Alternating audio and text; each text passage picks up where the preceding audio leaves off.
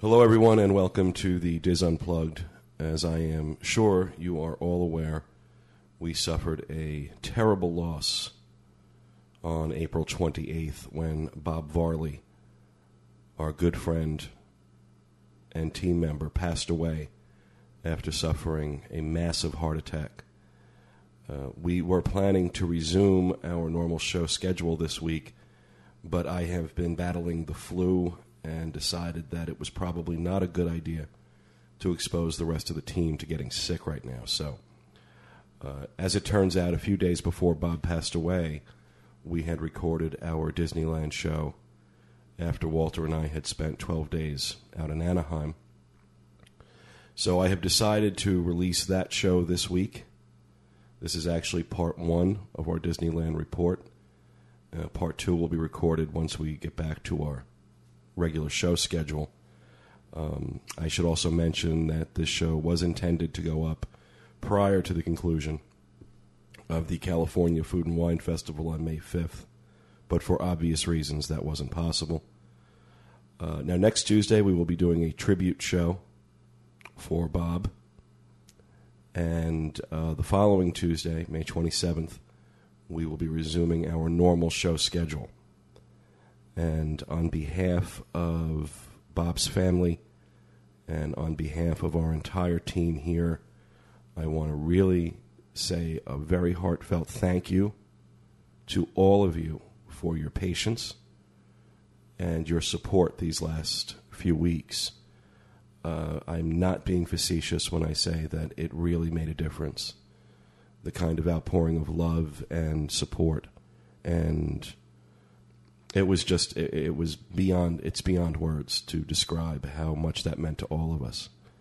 So I really just wanted to thank everyone for that on behalf of the entire team. So with that, we will, here is our Disneyland show. Thanks for listening, folks.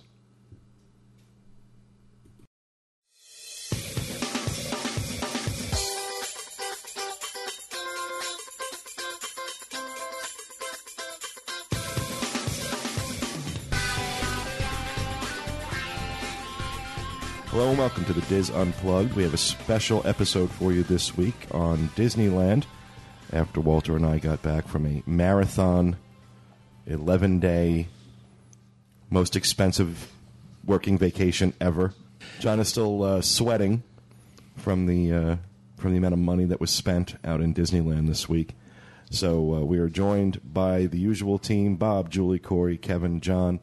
Will is in the peanut gallery, and Walter has joined us. This is Walter's first time actually at the table. Walter's first time on the podcast was the last trip we took out to Disneyland, which was November of 2006. For the Video Trivia Challenge. When we were doing the Video Trivia Challenge. That was a fun trip. And we did an episode from the... Hotel del Coronado. The Hotel del Coronado. We got that. Walter was my bag boy. He carried my microphone. Walter did a lot more this trip, I'll tell you. Walter was Johnny on the spot. Well, he did a lot on that trip, but he was mostly like helping us move stuff around. He was actually like involved in getting content and took a lot of pictures. Walter took over about 1,000 pictures while we were out there, and that's all going to be put up in a gallery. We're going to have a gallery going up with this of pictures and video and some other stuff that we have. We're going to start out with Max apparently making his presence known. Basically what I want to do is just kind of discuss, for those of you who are not familiar at all with Disneyland, probably one of the biggest questions, or most frequent questions we get asked, or I get asked, is, I've already done Disney World, why should I bother doing Disneyland? And you guys have heard me say it on multiple occasions that they're just very different destinations. They're not... they have some similarities, no doubt. I mean, obviously, our Magic Kingdom is based heavily on the Magic Kingdom, the original Magic Kingdom in Disneyland. But these are just two separate experiences. The biggest difference between the two is that where at Walt Disney World, you could easily spend 7 or 8, 9, 10 days and still not see everything. Absolutely. That's not the case at Disneyland. If you're there 3 or 4 days of hitting the parks hard, you're going to pretty much cover the whole thing. The benefit that Disneyland has that we don't have here is that Southern California and everything that goes along with Southern California, whether we're talking Hollywood, Laguna Beach, Huntington Beach, Catalina Island, Newport Beach, San Diego, all that stuff is pretty much within a 60 to 90 minute drive. And it's an experience that can't be recreated here. You can't create a theme park to capture Hollywood. You can't create a theme park, no matter how hard Disney tries. You can't create a theme park that's going to capture San Diego, especially San Diego. Quite possibly, I don't even think it's arguable anymore that San Diego is the most beautiful city in the United States. Yeah. And certainly the cleanest.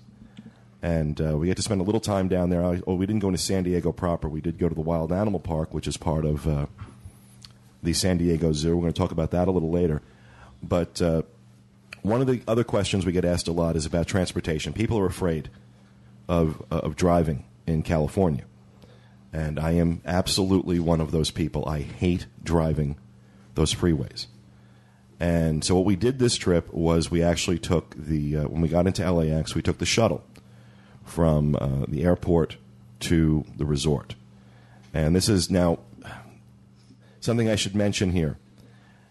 There are about 9 million different shuttles, from the crappy, chumpy shuttle buses that I wouldn't get in if they were paying me, to what we actually took, which was a nice big motor coach. Yeah. The official shuttle service for Disneyland is operated by the Gray Line company, and this is called the Disneyland Express. And if you're not watching, there are some very unscrupulous operators that put signs on their buses or on their vans or in their window saying Disneyland Express. Really? It was very confusing. It was extremely confusing. We must have stopped 3 or 4 different. We tried to get on like 3 or 4 different buses. And when they saw we had a prepaid voucher, oh no, you got to wait for the bus. Oh, that's If not, horrible. they would have put us on and took our money. Oh, absolutely, absolutely. They would have absolutely taken our money. Surprised Disney lets them get away with it. Well, it's not. I don't know how much control Disney has over it. So people have to really be careful. Yeah, the Disneyland Express bus is impossible to miss. It is a huge bus. And, of course, if you were watching the news a few weeks ago, one of those buses caught fire on the way from the airport to the resort. And while no one was hurt, all their luggage went up in flames. Ouch. And so that was in the back of my mind. Now, considering how far the airport is from Disneyland, it's about an hour. I'm surprised with how reasonably priced these transfers are. $20 per adult one way, $17 per child one way, or $30 per adult round trip, $22 per child round trip. That's good. That's a really, really reasonable, and it's a very comfortable bus. Considering It didn't seem to take an hour. yeah, Yeah, it was probably. It felt more like it was 40 minutes. Yeah, 30, considering the traffic and everything, that's well worth the money. 40. Absolutely. I'd be surprised if Disney doesn't bring Magical Express out there to overcome this issue Well, with the people trying to take their I don't know. It's been going on for years now, probably. Well,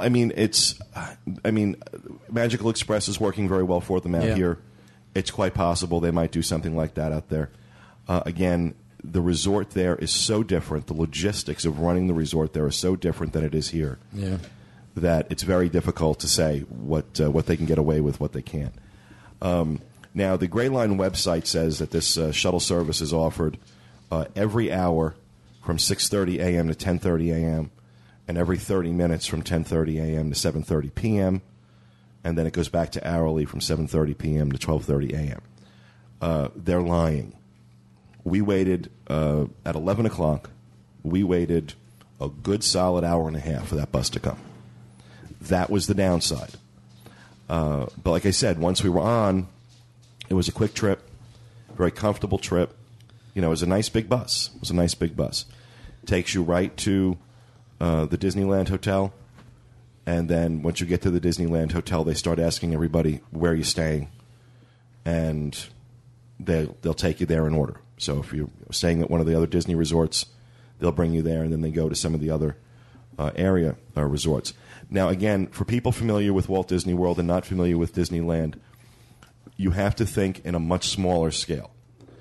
When we talk about the Disneyland Resort, what that consists of are 3 hotels, which are the Paradise Pier, which is the lower end of the 3, the Disneyland Hotel, which is in the middle, and the Grand Californian, which is their flagship. And in between these hotels and the theme parks is their downtown Disney district, which you pretty much have to walk through in order to get to either of the 2 parks, no matter where you're staying. Whether you're staying on-site or off-site, pretty much you've got to go through downtown Disney to get into the theme parks, and that's intentional. And their downtown Disney, very, very much smaller than ours here, but a lot of different stuff. There's a lot of different stuff in their downtown Disney that we don't have here. They have the Build-A-Bear. They have Vault 28. Vault 28. Ralph Brennan's Jazz Kitchen. Oh, I love that place. Yeah. The oyster shooters. Well, oh, my God. I got to tell you, one of the worst meals and some of the worst service I've ever experienced. Really? We caught him on a bad night. Wow. Well, I don't know. The last time I was there, it wasn't that good either. We visited twice on our trip in '06, and we had a great time, the 3 of us. Interesting. Yeah, I mean, was- Well, we had the oyster shooters, which were really good. Now, it was just what we noticed out there was either the service was fantastic or it was awful.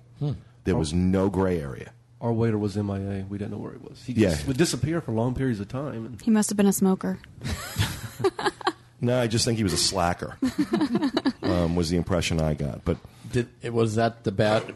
The food was bad too. the food was terrible. Yeah. It was really poorly prepared. It was just terrible. It was a terrible night and ridiculously overpriced.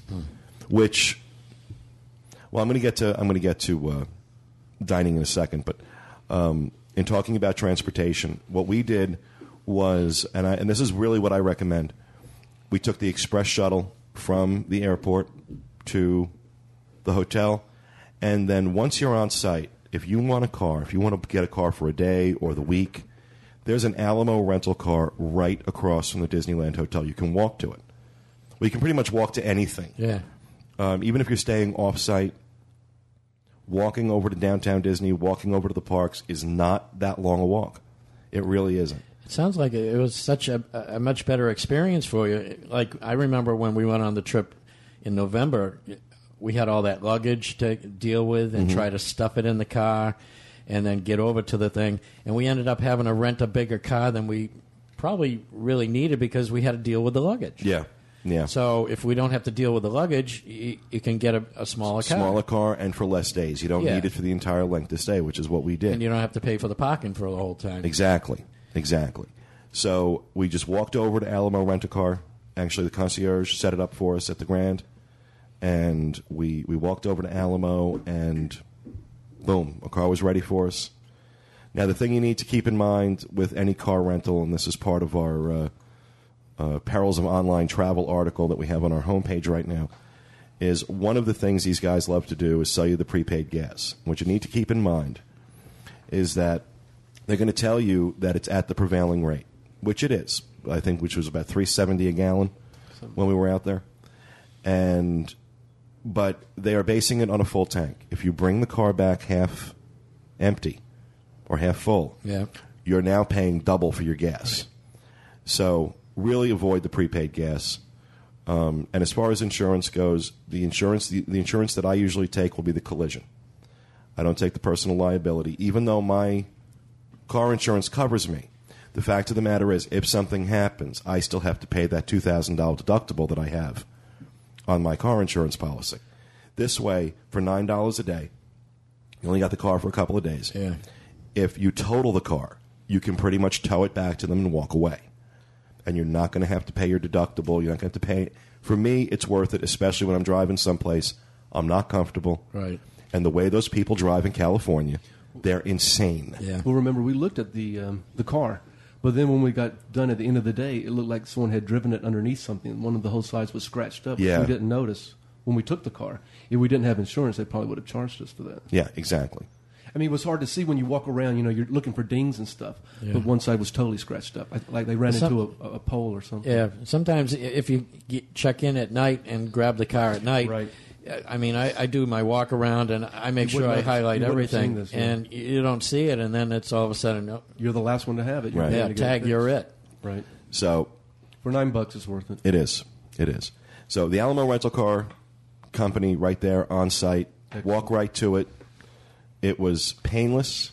It was reasonably priced, and they were very helpful. Yeah, So that sounds like the deal. now, in terms of the on-site, I was talking about the on-site hotels, the 3 on-site hotels. Really, where I don't know how much in the way of benefits you really have staying on site. The only real benefit that I saw was that you get Magic mornings on Sunday, Tuesday, Thursday, and Saturday at the Magic Kingdom, and it's only for select attractions in Fantasyland and Tomorrowland. So that's really the only benefit, other than that they're very nice hotels, of staying on site. But I have to say, the price of on-site hotels is exorbitant. Yeah.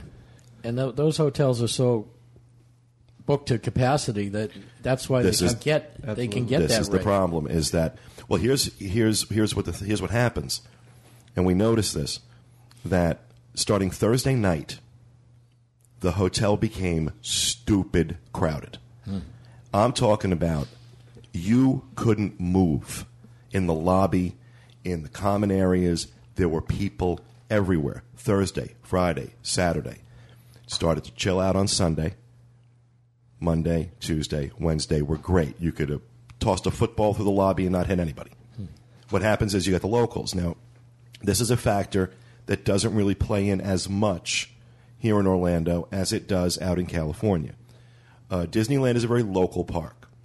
People in the area grew up with it. As a matter of fact, when we're here, and you see cast members at Walt Disney World, and you look at their name tags and where they're from all over the country, all over the world. Look at the name tags and the cast members out there. They're all from California. You don't see a lot of people from Illinois and New York and Wisconsin. Everybody's from California. These guys grew up with it. And I think that's part of the difference that you find in the cast members out there. So, what happens on the weekends is, we were talking to a lot of people who are coming up from San Diego, who are coming up from, different towns in the area to come spend the weekend at Disneyland. And so the hotels get nuts. The occupancy rates are through the roof. They're always through the roof. So they're charging what they can get away with. I don't blame them for it. I mean, if you have a 95% occupancy or better, you're not going to give it away. No, of course not. Of course not. But moving on from that, I want to talk a little bit about some of the off-site hotels. Unlike Disney World, one of the reasons Disney World is so massive is because Walt couldn't stand the fact that as soon as his park became popular, all these hotels and businesses cropped up right across the street. Yeah. And they're all still there. They're all still there. You've got all these hotels lining the surrounding area around Disneyland, and they range from flea bag-looking holes in the wall to some very, very nice hotels. Prices are a lot more reasonable off-site. You can walk into the parks. If you don't feel like walking, you have the Anaheim Resort Transit or the ART trolleys, which a lot of people complain about. Yeah. Some hotels include ART transportation with your room. If not, it's $3 a day for a one-day pass, $6 for a two-day pass, or $8 for a three-day pass. And I'll tell you, I would suggest to anybody, have a few nights on site, have that experience, especially the Disneyland Hotel, which really now is my favorite. Yeah. From now on, that's where I'm staying, because it's what I like about the entire Disney experience out there is that it's authentic. It's the first one. It's the real one. It's the real Magic Kingdom. It's Walt's Magic Kingdom, although it's grown a lot. It's changed a lot. There's an authenticity about it. And staying at the Disneyland Hotel just kind of continues that sense of authenticity. Well, the rooms are themed very well. Yeah, they are. They are. The rooms are very nice. The resort itself is very nice. Yeah. So a lot of cool stuff there. So let me talk a little bit about dining, because if there's one thing Walter and I did a lot of, it was we ate our way through Disney. Oh my God, I've never eaten so much food in my life. Oh God. Well, the Food and Wine Festival was going on, which was the main reason we were out there, was to kind of cover that Food and Wine Festival. We're going to get to that in a second. But as I said before, these experiences were very, very black and white. is what I noticed. Either it was really good or it was really bad.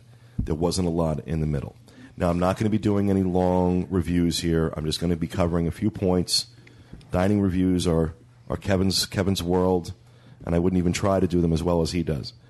One of the things we noticed was a big challenge in the first few days was breakfast. If you're staying on site, where to have a decent one. Whitewater Snacks, which is the fast food establishment inside the Grand. Not very good. Was not very good at all. First of all, the amount of time it was taking for anything to come out of that kitchen was ridiculous, like 30 to 45 minutes to get a breakfast sandwich.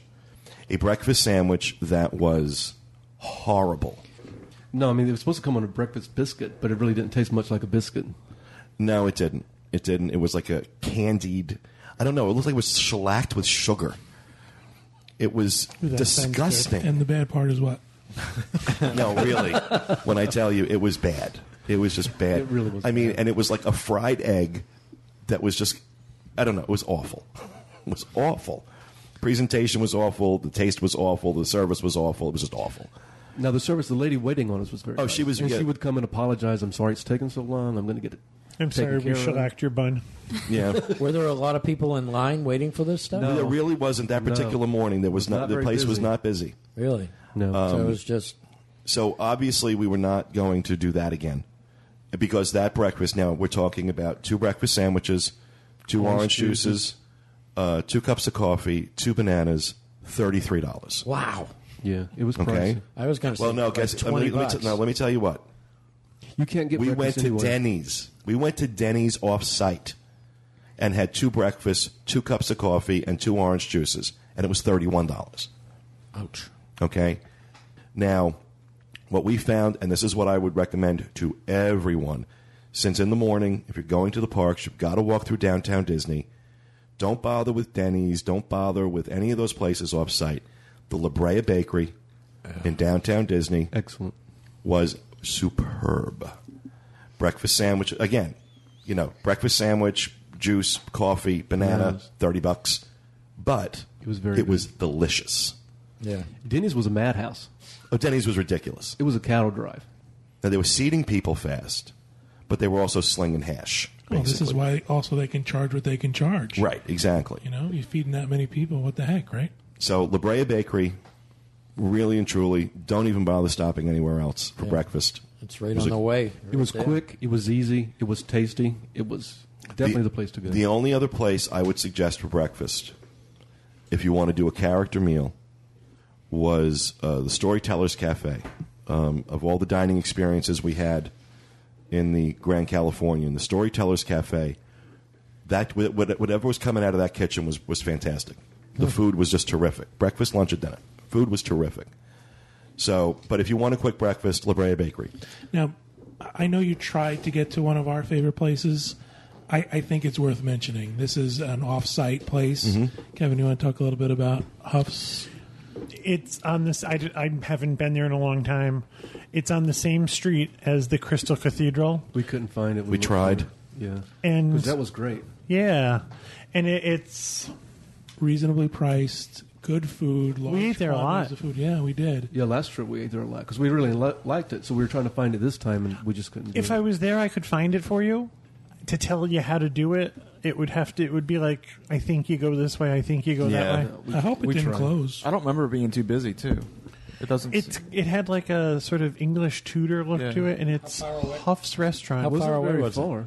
Oh, Bob's got his Los Angeles map out And it's not just a map. It's like detailed drawings of of places. the entire city of Los Angeles. And Bob's standing in it to find his way around. What was the He's name like of the place? Joey from Friends. No, the cathedral. The Crystal Cathedral.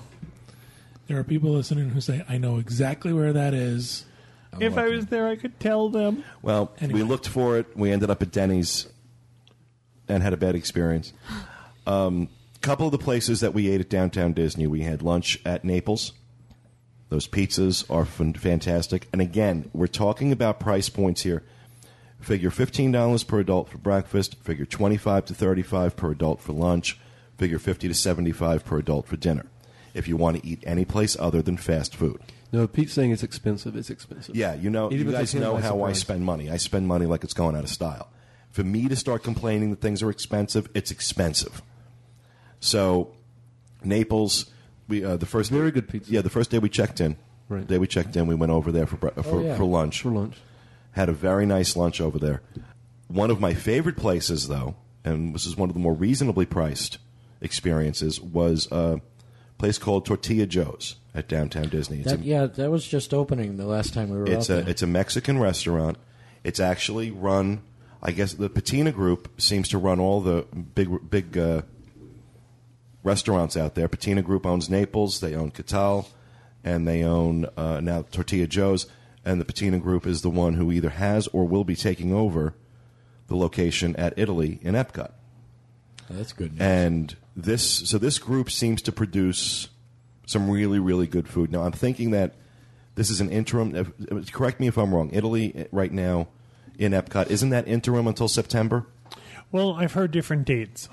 But it's not the Right, Patina it's not Group has the not fi- taken yeah. over yet. Right, it's not the final product. No. I think they just managed to say, okay, we'll run it for you for a while until you get the other thing in place. We will have to definitely re-review Italy when they take over, because I'm telling you, Tortilla Joe's, they need to bring. I said this to the manager in the place. I said, you guys just took over the concession at the Italian Pavilion in Epcot. I beg you, talk to your owners, take over the Mexican concession in Mexico. And China. Don't forget China. Don't forget China. Well, just because this was a Mexican restaurant, I'm making the reference there.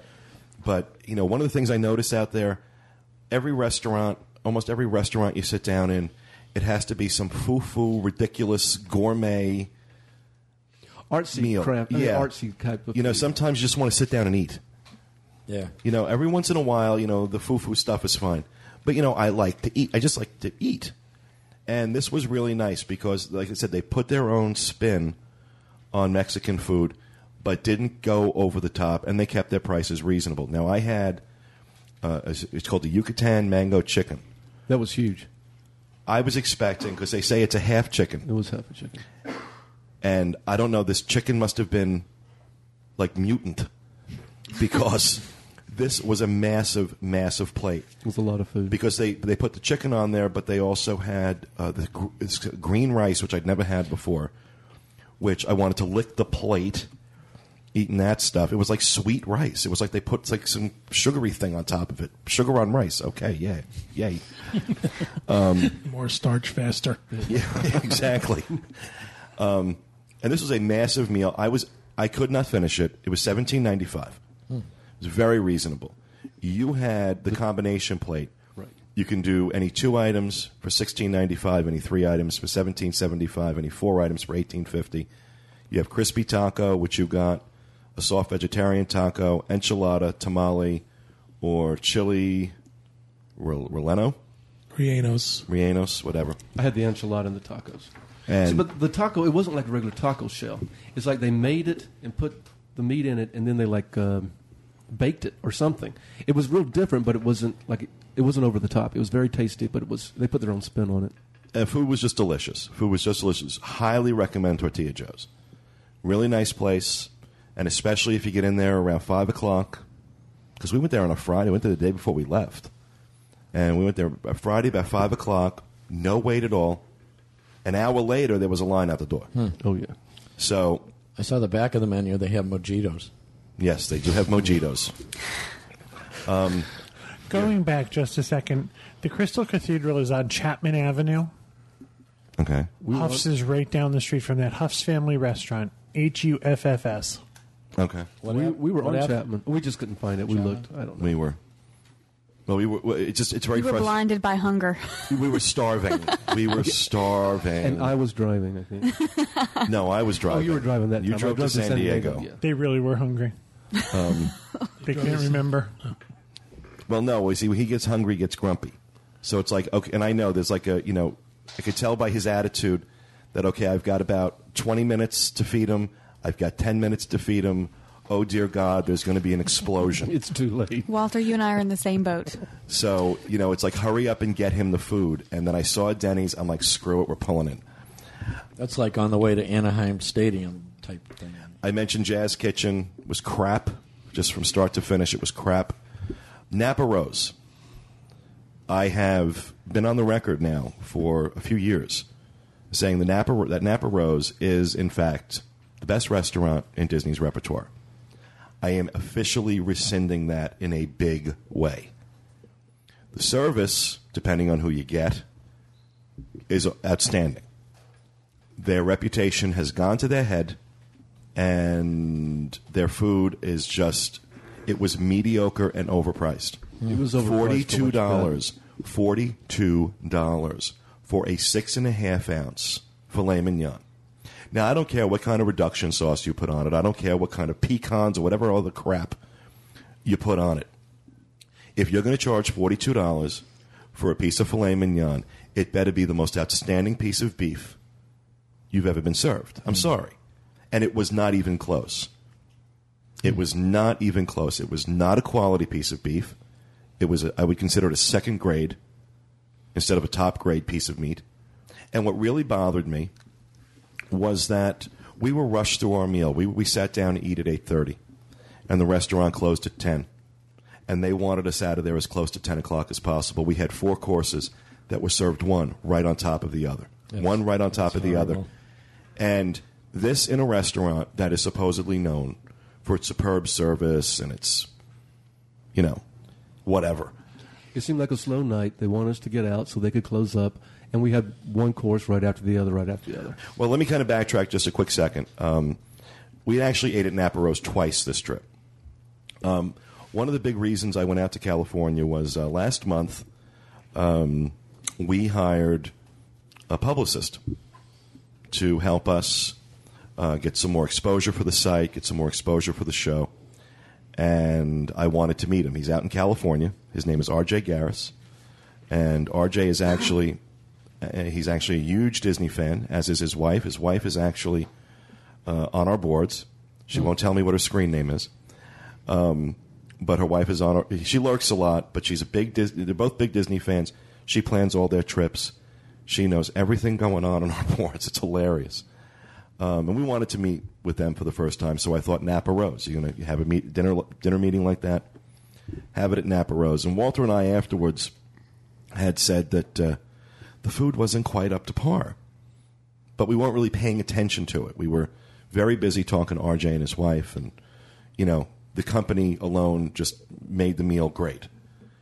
And so I said, I really don't want to go back and rescind what I said all these times about Napa Rose being great. We have to go back and really experience it again. So we did. And this time I actually sat down with it as a review in mind, which I am going to write. I'll write one up. And don't waste your money. Don't waste your money. $275 for 2 people to have dinner and to be rushed through it and to be served mediocre food. And yeah, the service is nice.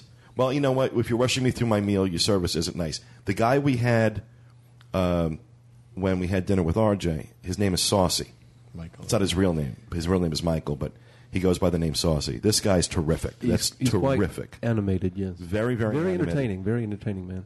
And very professional and very, he's just... He's over the top, but he's got a great presence at the table, and he was really, really cool. We really liked him a lot. But like I said, the next night, and we asked for Saucy the next night, but he had a private party he was taking care of, so we got stuck with somebody else who was just like I said, they just wanted to get out. And this is supposed to be their signature restaurant. I'll tell you what, you want a signature experience, go to Steakhouse 55 over at the Disneyland Hotel. That was the big surprise of the trip for me. Wow. That, if I want just a real, like I said, sometimes you just want to eat. Yep. You don't want to have to think about what the hell's in my food. And Steakhouse 55, the steak was superb. Everything was excellent. It was excellent from start to finish. They have these, Walter, you have to hand me that other menu. Does Steakhouse 55 do a breakfast as well?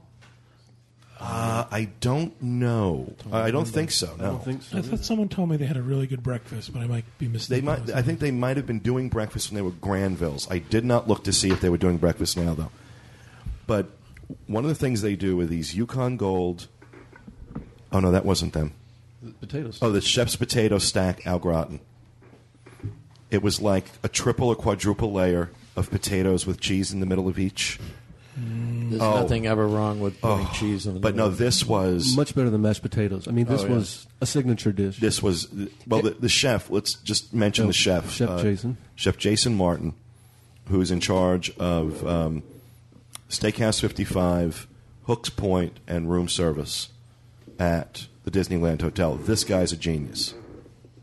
This guy's an absolute genius, and it was a wonderful meal. Again, I'm going to put a whole review up on the site, but I would absolutely recommend skip Napa Rose, run, don't walk to Steakhouse 55. Okay, I've never seen Pete eat 18 ounces of meat before in my life.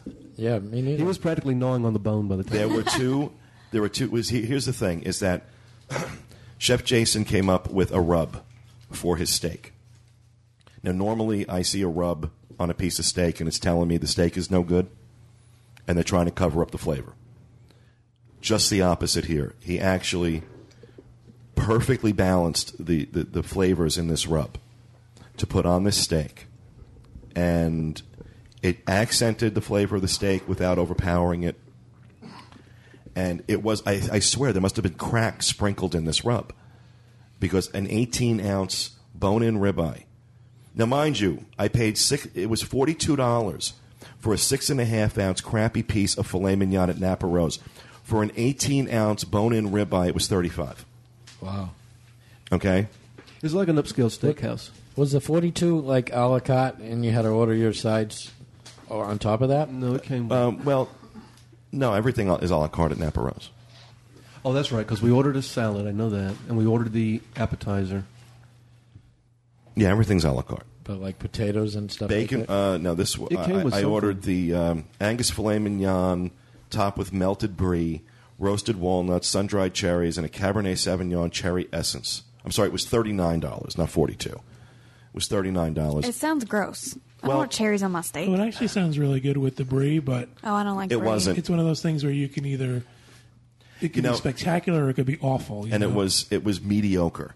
But for $39, it should have gotten up and danced for me. Yeah. I'm sorry, the last time I was there, we had an appetizer. It was $37.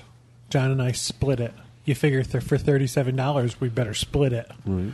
It was 2 shrimp, 1 ounce of meat, and I forget what the third thing was. And you talk about the rock? Ribs? Yes, you Ribs. cooked ribs, and you cooked them on a hot rock. I don't like any place where I have to cook my own food. It's the whole purpose no, of it's going already to a restaurant. cooked. It You're not actually cooking it. You're heating it. You're just heating it. You're Still. making it hotter. Bring it to me already done. It sounded fun and it looked fun. It was just We actually No, we enjoyed it. enjoyed that. That we was one enjoyed thing that. we did Yeah, enjoy. that's something we've had every time we've gone there. And But we've they put a enjoyed it. shrimp on the rock when they brought it, so Pete would not heat anything on the rock after that. Yeah, he because doesn't- it's been Well, spoiled no, by that's not seafood. true, because you ate some seafood while we were out there this time. No, I didn't. I just had that one lobster lollipop. That No, was you it. ate a shrimp somewhere. lobster lollipop. That was at the Food and Wine. I read Food and about Wine it. Festival. So, and I don't want to spend too much time on this because I really do want to get to the Food and Wine Festival, which was the reason that we were out there. And let me just say, so Napa Rose sucks. Steakhouse 55 is wonderful. Storytellers Cafe, if you want. I'm hesitant to say it's the best buffet Disney has because I haven't done all of Disney's buffets recently. But I can tell you, you'd be hard pressed to find better food a la carte, let alone on a buffet. The buffet was good. Spectacular That's food. storytellers, right? The storytellers, and they also do room service.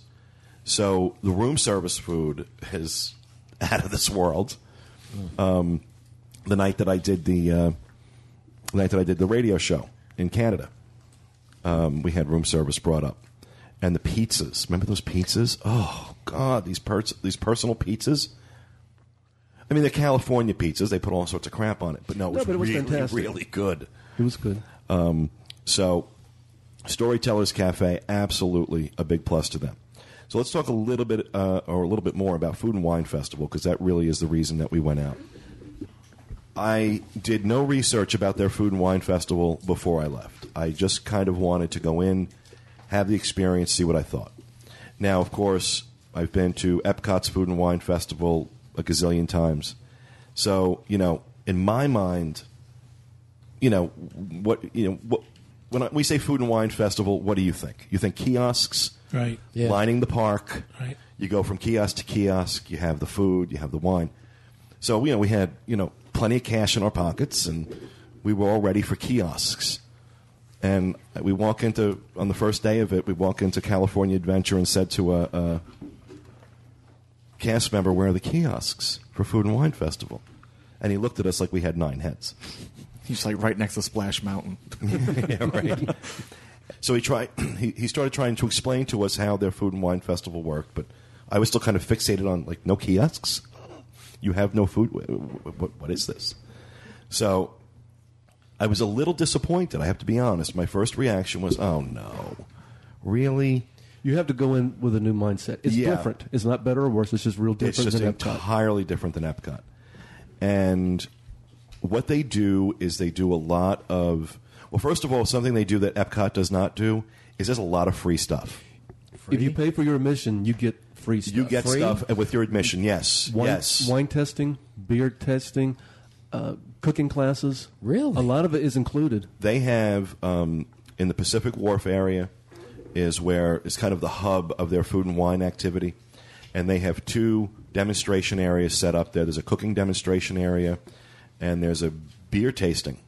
And the other one is used for beer tasting / cooking demonstrations. And they have chefs from the restaurants there at the Disneyland Resort, and they also bring in celebrity chefs. This year, they're featuring. They had Kat Cora, who was the first female Iron Chef. Guy Fieri, who's on Guy's Big Bite on the Diners on the Food Network. Diners, Jamie Gwen, Drive-ins, yeah. Jamie Gwen, who's who's a celebrity chef and cookbook author and television host. Nancy Silverton is the brilliant person behind that La Brea Bakery, and Brett Thompson, who is a managing director for the Patina Group, and he also has a restaurant in Los Angeles called Milk Ice Cream Cafe and Bake Shop. So these were their celebrity chefs, and they would come in, and these are free now, mind you. There's no charge to sit in on these. Oh, the other big thing they changed this year was that in previous years, it was only on the weekends. Now it's every day. They're doing something every day. They're doing about, let me see here. They were doing like 4 or 5, between 4 and 6 events a day. From, you have a demonstration kitchen like California strawberries, olive oil from the herb garden. And what they're doing is they're preparing dishes using these things. What was really cool is the chef will get up and tell you about what they're making and explain how they're making it and all that good stuff. And then 3/4 of the way through, out come servers handing out the dish that he just handing out the dish they just made. Wow. And a decent sized portion too. Yeah, it was not chunky. Well, you'll see my pictures. Yeah. It'll be on there. And I was like, what? Oh, it was excellent. Free stuff? The wine tastings.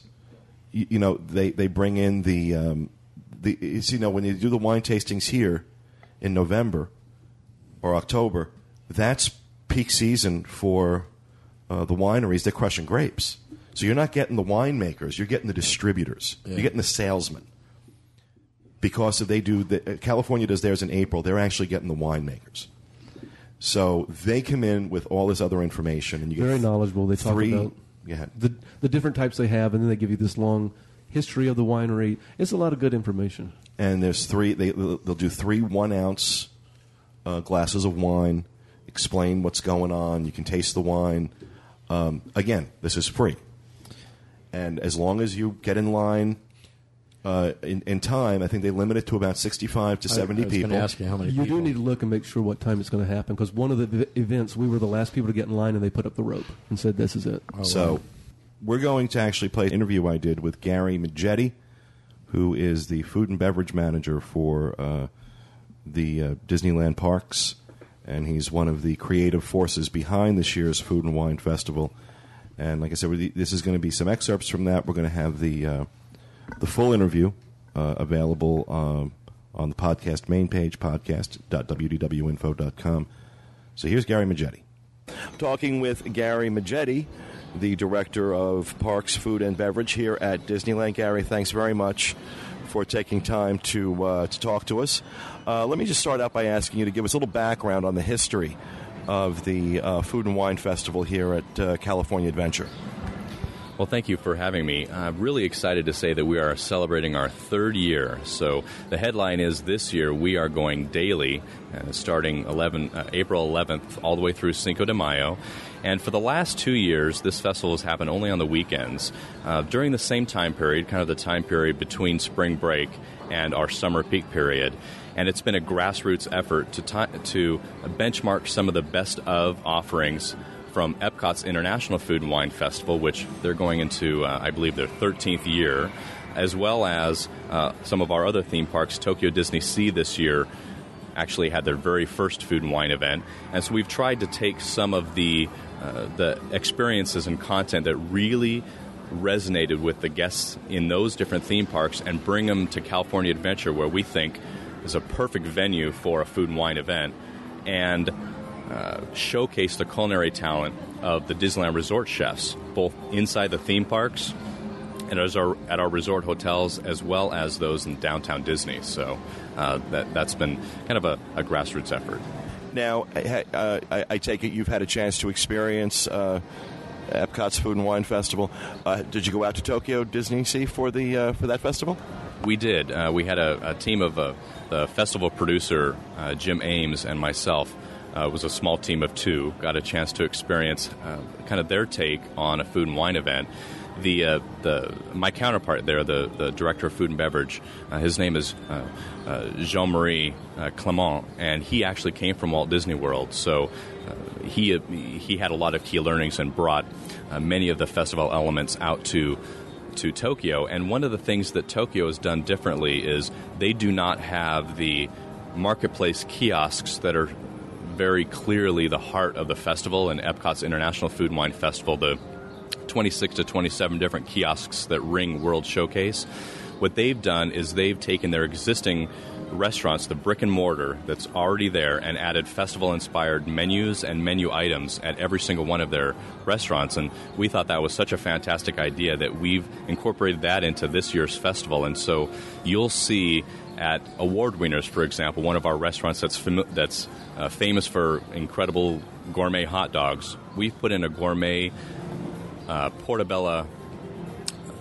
Philly, which is basically a marinated portobello mushroom julienne with roasted red and green bell peppers in a bun with some mozzarella cheese on the top. And that is now one of the guests' favorite menu items that we're featuring during the festival. So to be able to see that at each restaurant, doesn't matter where you go, you're going to feel like you're part of the festival, and there's something new to experience regarding California food and the culinary talent, even at restaurants that are open every day. Now, you had mentioned that you have expanded it this year. It was previous to this. Your festival had only been on the weekends. Now it's every day. Talk to me a little bit about the expansion. I'm assuming from guest feedback and guest participation that you've decided now it's time to kick it up a notch, to quote a famous chef. That's right. The first 2 years, one of the things that we saw very early on was that each one of our complimentary culinary experiences, where one of our resort chefs have a chance to demonstrate a culinary technique or a particular theme, they last about 30 to 35 minutes, and the capacity has been about 60 to 80 guests in each one of the sessions. And for the last 2 years, we've been basically turning away, it's first come, first seated, we've been turning away almost 100% of our capacity at each one of the complimentary experiences. So we had a couple choices. Either we expand the venue size so that we can accommodate 200 guests, or we increase the frequency. And this year, we wanted to keep the same theme, which our guests have told us consistently that they love the intimate nature of that small setting. So rather than opening it up to having 200 guests at a seminar, we've increased the frequency of the seminars, and we've expanded to weekdays so that guests that are coming Monday through Thursday also have a chance to experience the festival and then demonstrations in that same intimate setting where they actually got a chance to meet the chef from Club 33 or Goofy's Kitchen.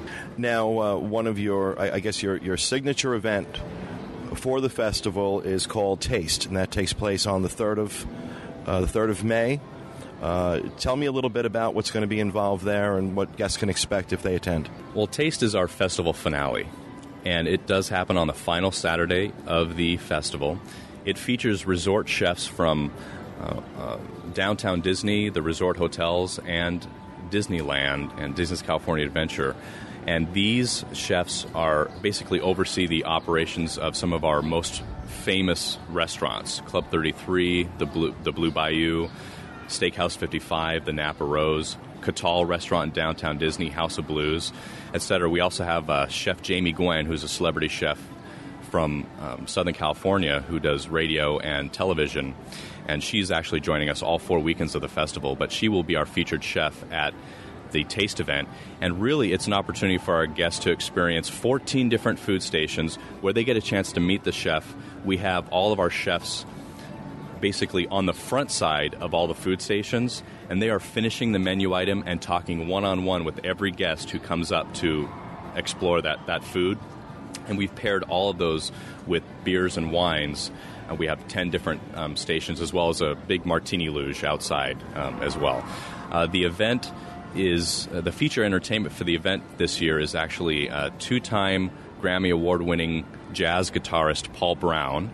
And so we're very excited to have. It's going to be a little different feel than last year. This past year was the first year we had a festival finale, and that event featured Barrage, which is a high-energy type of entertainment.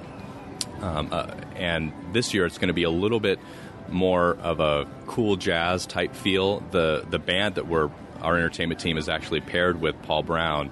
They're all first chairs. The band leader is actually the head of the band on Dancing with the Stars. So it's going to be incredible entertainment, a lot of activity for our guests to experience, and a really cool vibe, we think.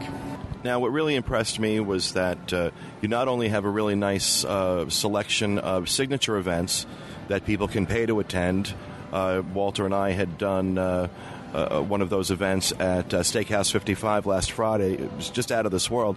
But the number of complimentary events that you're doing, the complimentary wine tastings, the complimentary cooking demonstrations that just passed out some delicious food, I might add. That was a really, really nice touch, something we don't really see in Epcot. What brought you to that? What brought you to do so many complimentary events throughout the festival?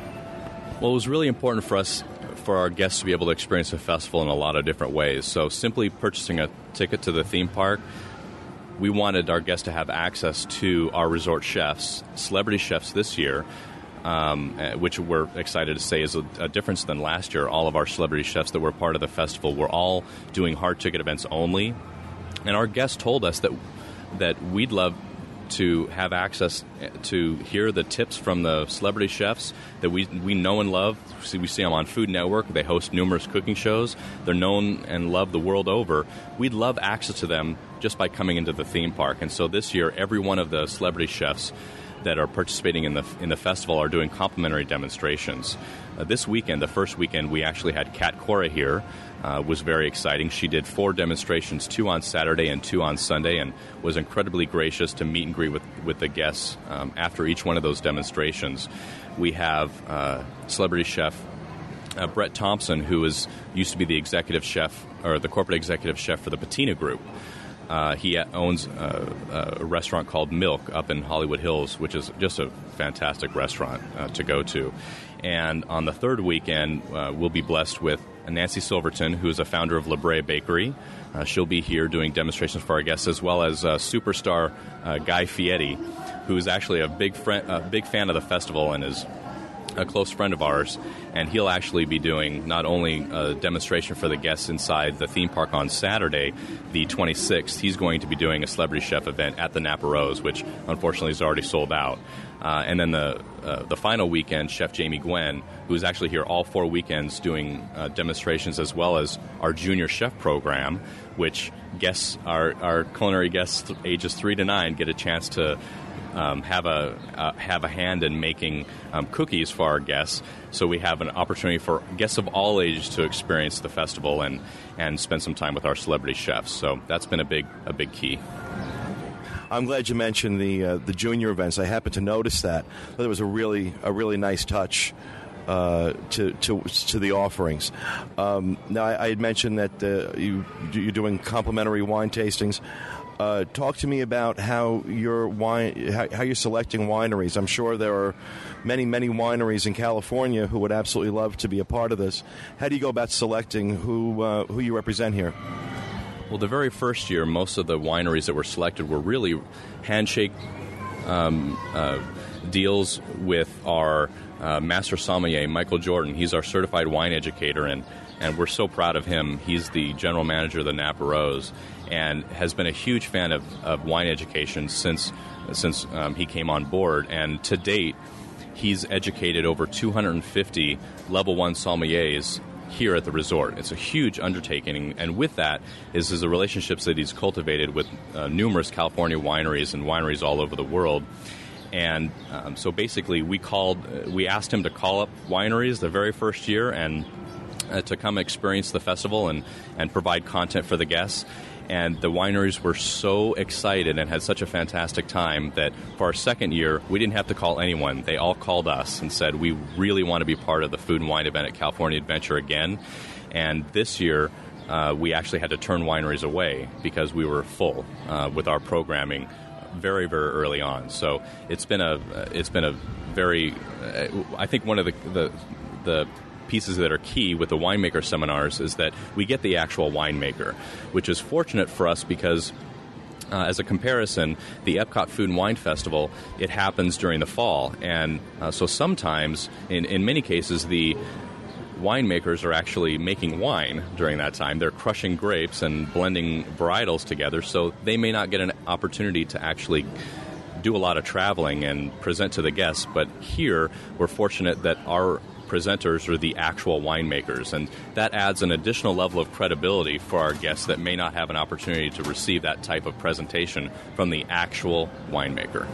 Any sense of friendly professional competition with your counterparts out in Epcot? Well, the scope is really different. Their festival, I think this year, is actually going to expand to a total of 60 days. So they've gone from 30 days to 45 days to, I think they're going to go full 2 months this year.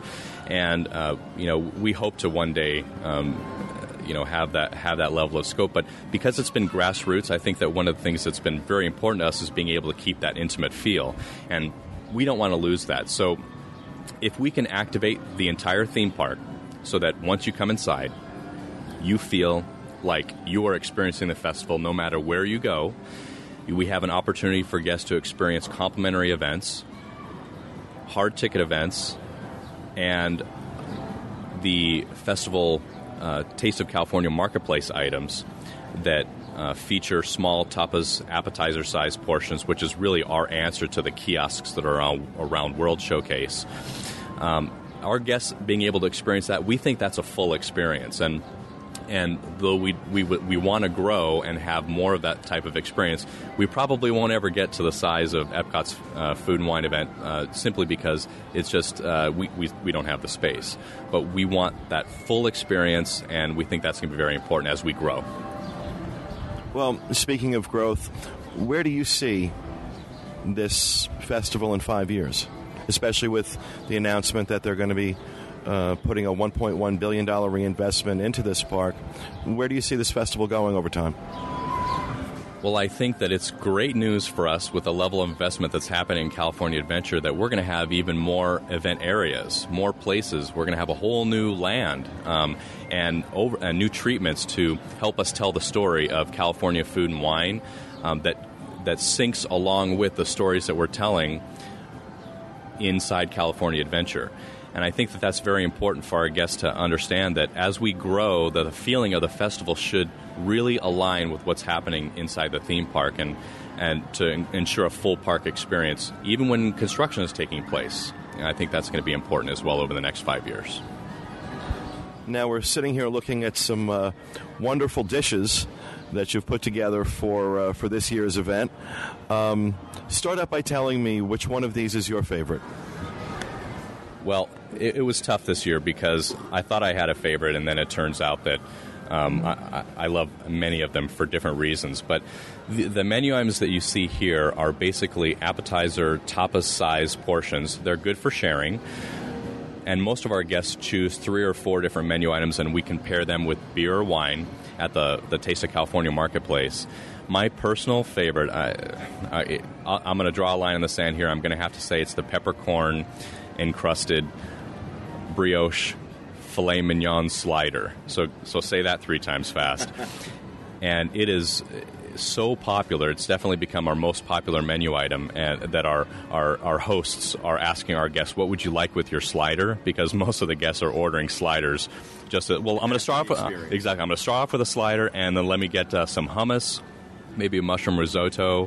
One of the other festival menu items that you see here is the white cheddar cheese soup, and it's served in a boudin bread boule, and it's a small mini bread boule, so it's the only place you can get that size sourdough in the theme parks, and it's very exciting, and that's been with us since the beginning. And if we took it off the menu, there'd probably be rioting, because it's just a fantastic cheddar cheese soup, but we've actually infused Karl Strauss Amber Lager in there as well as part of our partnership.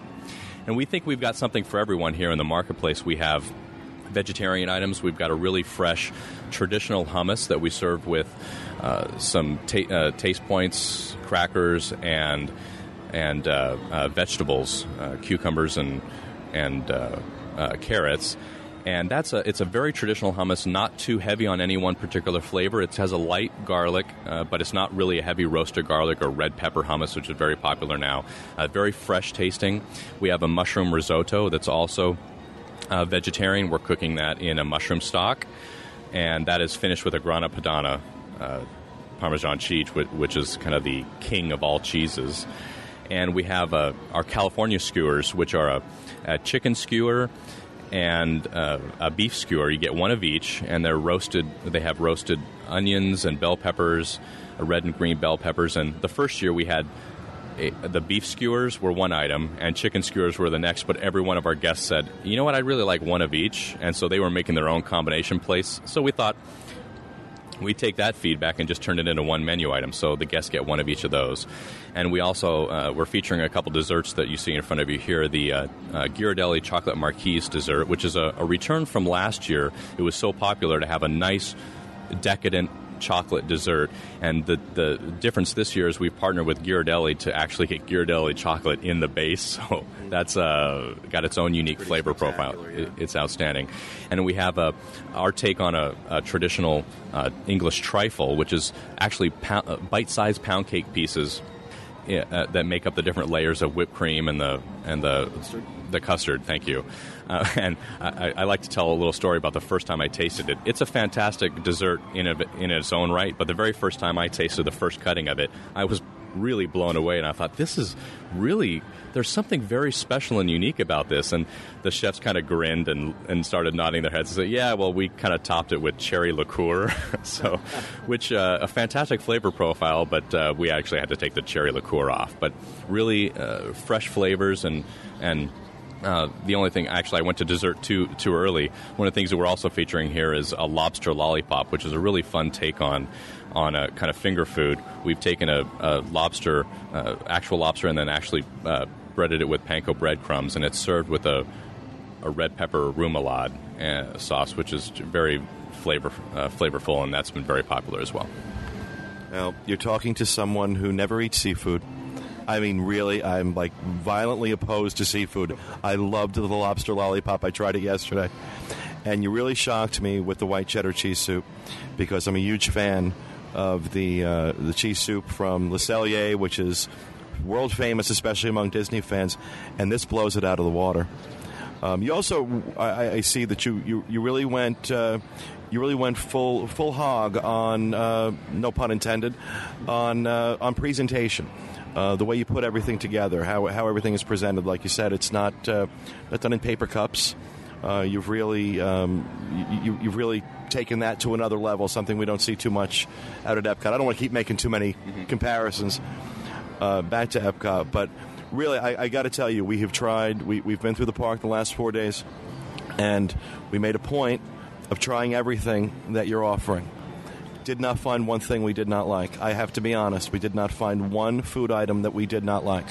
But I want to thank you, Gary, for taking the time to sit and chat with us. Before we wrap up, is there anything else you'd like our listeners to know about the Food and Wine Festival? Well, just that main message. It's happening every day from now all the way through Monday, Cinco de Mayo. And, it's a really great way to experience the flavors of California and showcase our culinary talent, which has done so much to make sure that our guests experience unique flavors. And there's so much ownership that I think it comes out in the way that our chefs are presenting the food, whether they're presenting it at one of our quick service restaurants or whether they're presenting a cooking method on stage, that the level of passion really comes through in so much of what the team has done, and we're very proud of them. And to just remind everybody, you can get more information about Disney's California Food and Wine Festival on their website, disneyland.com/food and wine. And you can also sign up for all of the signature events there. Gary, again, thank you very much for taking time to talk to us. We really appreciate it. My pleasure. What did you guys think of his... I think he has an incredible voice. Good. He has a voice for radio, huh? No, yeah. He's got a face for TV, too, let me tell you. One thing I noticed is that they out there, they definitely have a passion for the food they're preparing and how they prepare it and what they're serving. They have a passion for everything out there. It's you notice it with any of them that you deal with. In any aspect of the business, they're very passionate about what they're doing. I'm not saying they're not passionate out here. I'm talking about like the food items that they're serving up. Mm-hmm. From the presentation to the thought that went into serving it. Yeah, there's a lot of. It's a very thoughtful event. It's a very thoughtful, intimate event. I really don't like to keep doing the comparisons to Epcot, but it's almost unavoidable. Now, you said there's no kiosk, so what is there, one central place? Well, yeah, there's when you go into Pacific Wharf, there's a lot of fast food restaurants in there, and they had 3 registers set up on one side, and you go up to the register, order what you want, take the receipt, go to the window, and they give you your items. It's in the lucky fortune cookie area is what they... Oh, is that what it is? Yeah. And you see, I like the fact that they did, as Gary was saying, they introduced additional food and wine inspired menu items into some of their restaurant locations around the park.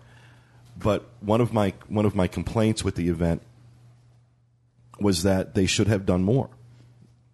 I would have liked to have seen multiple choices.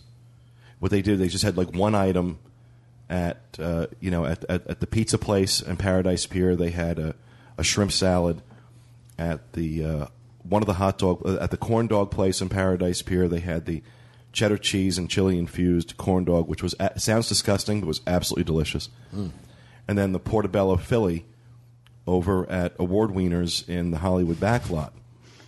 And so, those were nice items, but that was it. I would have liked to have seen multiple items in more locations. And if you can't do the kiosks, then that's a way around it.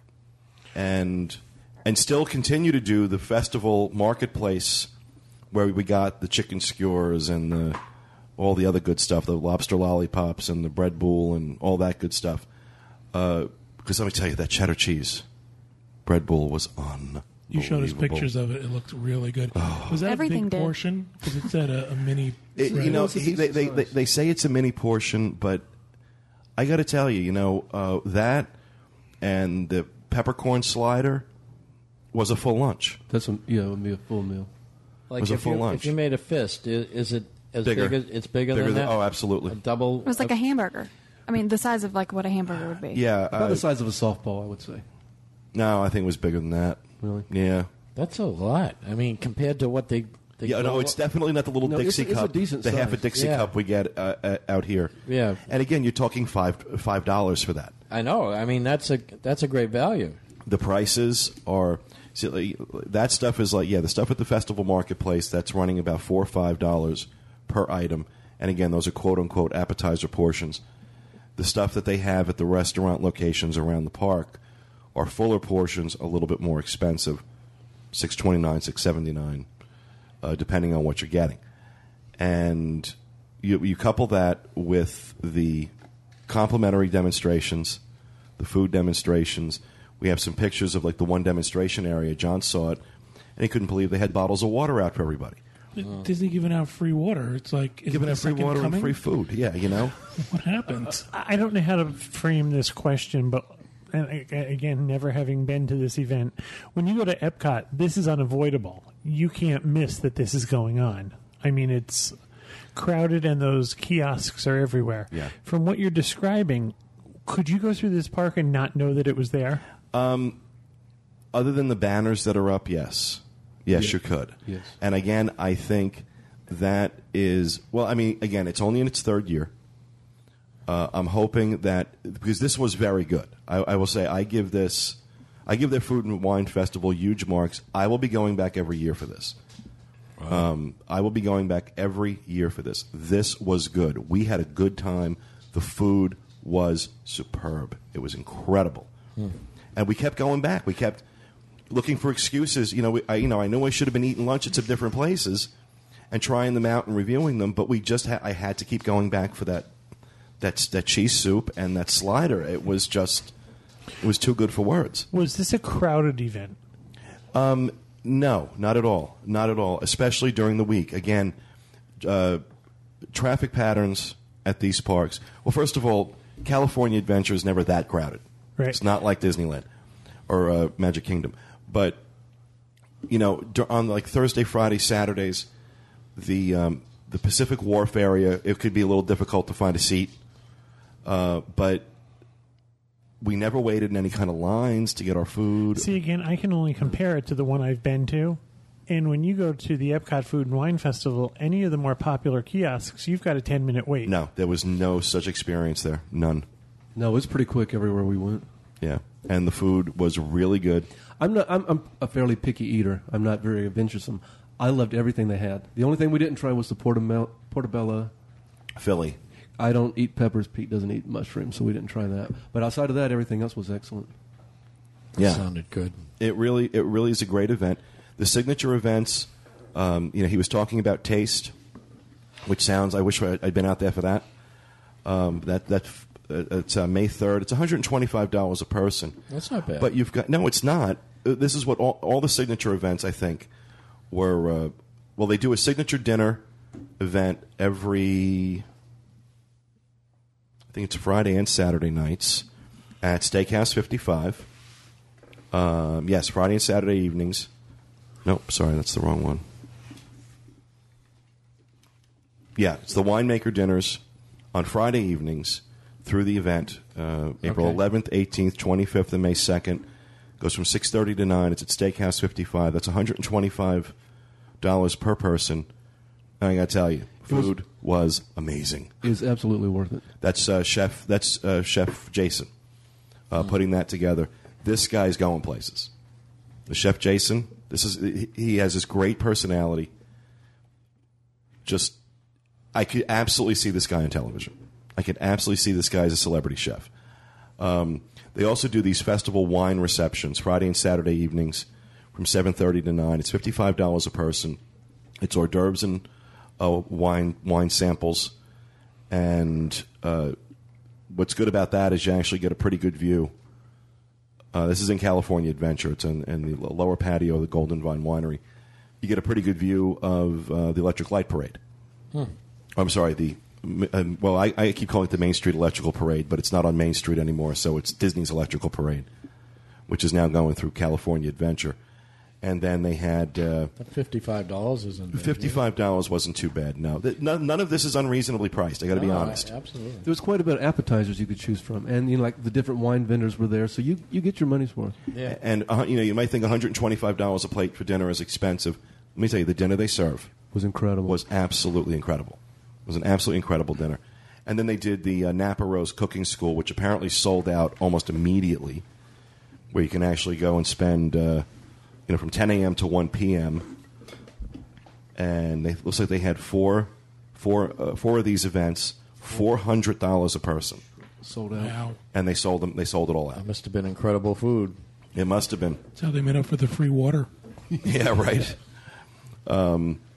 So, I mean, they do a lot. They have a lot of the complimentary events going on. They have a lot of the signature events going on. And so you really can, I mean, you can immerse yourself in it as much as you want. But to answer your question, Kevin, no, it's not something that is like overwhelming the park. As a matter of fact, that's why I think they could stand to expand it. That would be my only complaint about it, is that they really, I think this is a great concept. It's great execution. It's great food. Do more of it. Put it in more locations. Use, I think every single fast food location in the park should have multiple food and wine inspired items on it for the event. Well, I guess that was part of that. That was kind of the thread I was going for. With the amount of places that Epcot has, and the amount of just different things you can try. You were talking about the presentation of this. It sounds like on a much smaller scale, this is much easier to maintain that level of presentation. Could be a point. That could be a point in that Epcot may have gotten too big, and that's why the portions are smaller and the food's not as good, and the prices go up. And the lines are long. Right. Maybe if they tried to make it a little bit more California-like and just concentrate on signature items, it might be better.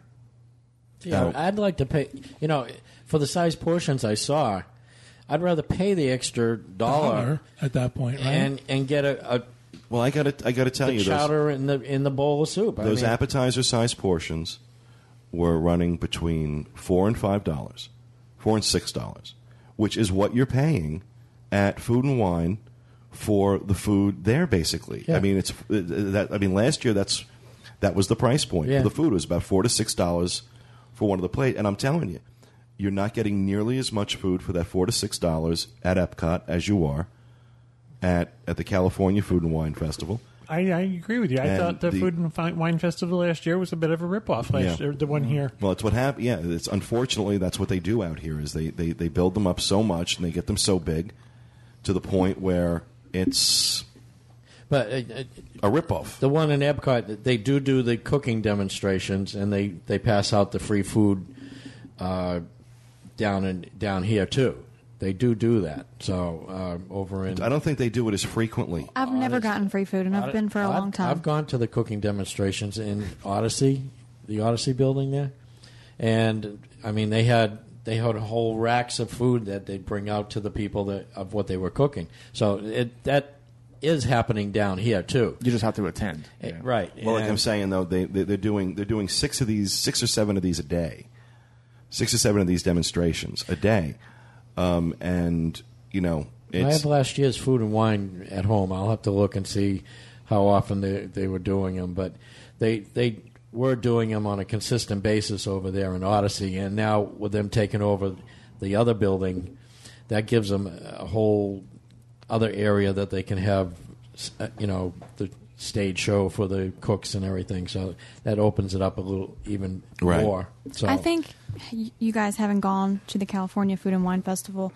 that this year when you go to the Epcot International one, I think you're going to be slightly disappointed. I think I will. I agree. It really, and like I said, I was a little disappointed initially because I was expecting kiosks, but once I got it out of my head that this isn't Epcot. Yeah. This is something entirely different, much more intimate, much more. I got to tell you, value for dollar. I'd rather fly to California and do theirs. Disney, bring the lollipop, lobster lollipop out here. So it was really nice you got something for the price of admission. You didn't have to go and then pay for everything you got. Do you remember that lobster roll they had at the American Pavilion? That was a ripoff. It was $8 or $9. But what I saw the picture Peter had, that looked like it was decent. I mean, the lobster roll in America was a ripoff. Yeah, and like Walter said, it's a lot of you're really getting an extra bang for the price of admission. Yeah, and to me, it sounds like they're trying harder. They are.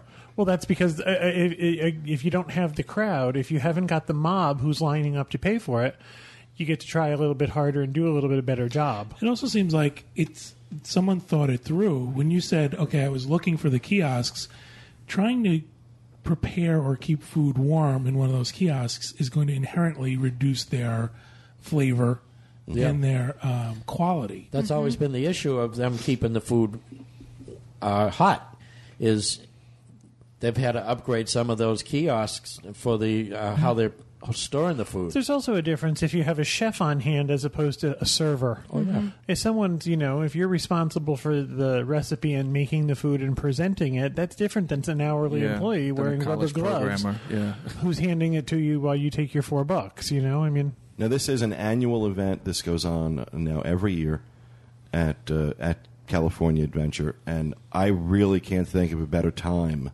of year to time if you want to go out to Disneyland. I can't think of a better time of year to time your trip. The weather was, I said, we had a little unseasonably warm there for a while. When we first got there, it was very cold. Well, yeah, Walter was the weather maven every 15 minutes. Damn, it's cold. Oh, it's cold. Oh, it's cold out here. Oh, boy, is it cold to you? I'm really cold. And then, it starts warming up. Oh, God, it's hot. Oh, I'm hot. Oh, I think it got almost 90 degrees one time. I liked it better when it was cold. My mother was watching the weather for you, and at one point she called us and said, "Do you realize it's 102 in Anaheim?" So, well, there was one, Walter, the one night we had dinner at Napa Rose, went outside to have a cigarette. And now, mind you, it's like 8 o'clock, 8:30 at night. And Walter's like, it's like standing under a heat lamp. Yeah. It was that hot. Yeah. It really was, and it did feel like you were standing under a heat lamp. I find when I'm out in California, I have to drink a lot more water out there. It's just very dry. Very dry. Low humidity. So if anybody's going to be in California, or if you're out in California and are not planning to go to Food and Wine Festival, go. Run, don't walk. It absolutely is worth it. It's worth making a special trip. If you can't make it this year, really plan on it next year. Maybe we'll even do some kind of thing out there. Woo-hoo. Maybe we should do some kind of field trip, year-long giveaway. Oh, a year-long contest, and we'll send a family out there for Food and Wine Festival. Oh, I thought you were talking about us. Yeah, really? That's disappointing. We'd have to go with them, wouldn't we?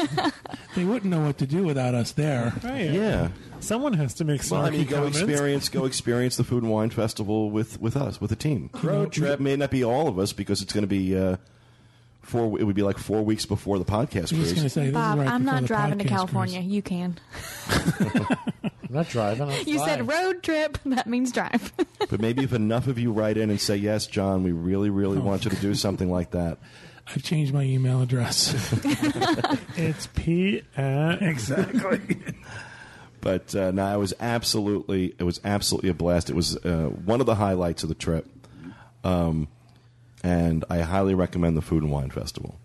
Well, we do have a lot more to talk about our trip, but I've decided that rather than make this a 3.5-hour podcast, we're going to break it up into 2 parts. So part 2 of our trip will be next week. We're going to talk about the parks. We're going to talk about the parades, in particular the new Pixar Play Parade, which now ranks as my favorite Disney parade ever. We will have video of that on the site, though, before we do part 2. And, of course, the Main Street Electrical Parade, which is now Disney's Electrical Parade because it's not on Main Street anymore. We'll have video of that up. We got a bunch of video. But next week, really look forward to our discussion on Wild Animal Park. It's part of the San Diego Zoo. One of our listeners, Jeff Peterson, had invited us to come down while we were out there and see it. Of course, Walter was all tingly about the idea. I was like, oh, God. All right. I'll go check it out. You know me and nature. I got to tell you, was the highlight of our trip. Wow.